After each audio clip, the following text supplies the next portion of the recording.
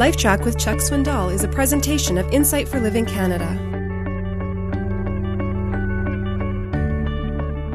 We often talk about faith, and we talk even more about love, but we don't say much about hope.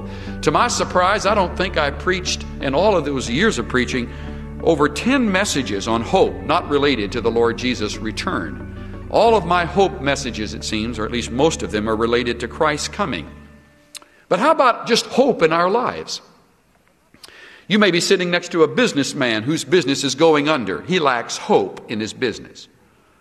Or a professional person whose practice is waning. Even though he is or she may be doing a bang-up job, they are losing hope in their practice.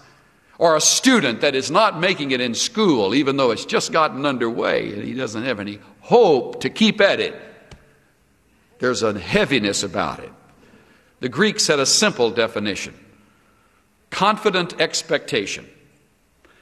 It wasn't simply, well, I really hope someday I can get to be president. That's kind of an empty dream. Sounds to me like more of a nightmare than it does a dream. But, we say, well, I hope someday to be a nurse, or sure hope I can get to be a lawyer someday. That kind of shrug.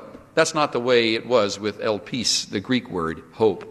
It was confident expectation. I'm going to have it happen. It's what's in the mind of a young woman who has marriage on her mind when she gets a hope chest.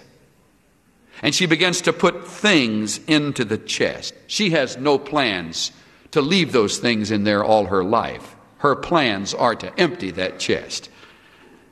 The sooner the better for many of them. There's a hope in her plan. Hope always looks to the future. We can live a number of weeks without food. We can live a number of days without water. We can live a number of minutes without air. We can't live but a few seconds without hope. There are even studies done on hopelessness. One famous study is called Broken Heart, where these men researched the mortality rate of 4,500 widowers within 6 months of their wives' deaths. Compared with other men the same age, the widowers had a mortality rate 40% higher. Isn't that interesting?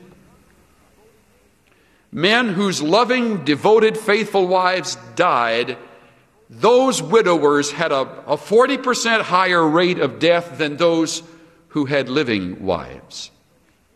My dad died 9 years before he died. A lot of him did. Some of you knew the man. He was the shell of the man that I had been raised by. My mother died 9 years before he died. You never knew the man that raised me. You really never knew my mother, of course, because she died before I was here in Fullerton. But some of you met a man who looked like my father. But what you really met was a dying man. Because my mother was the spark of the Swindoll family. She was the one with the charisma. She was the one who loved to sing. She was the one who did things and entertained and had fun, it seemed. It kind of kept the thing rolling.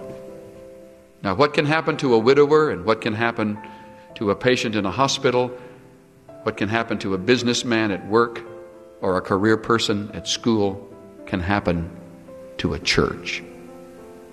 Proverbs 13:12.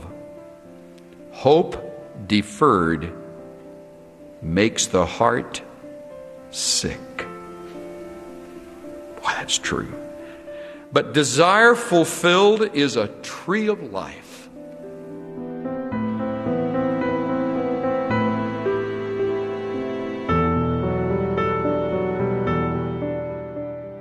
We can live a few weeks without food. We can live a few days without water. We can live a few minutes without air. But we can't live even a second without hope. This is Steve Johnson of Insight for Living Canada. Listen to more of Chuck Swindoll's LifeTrac messages at lifetrac.ca. That's LifeTrac. LifeTrac, where life and truth meet.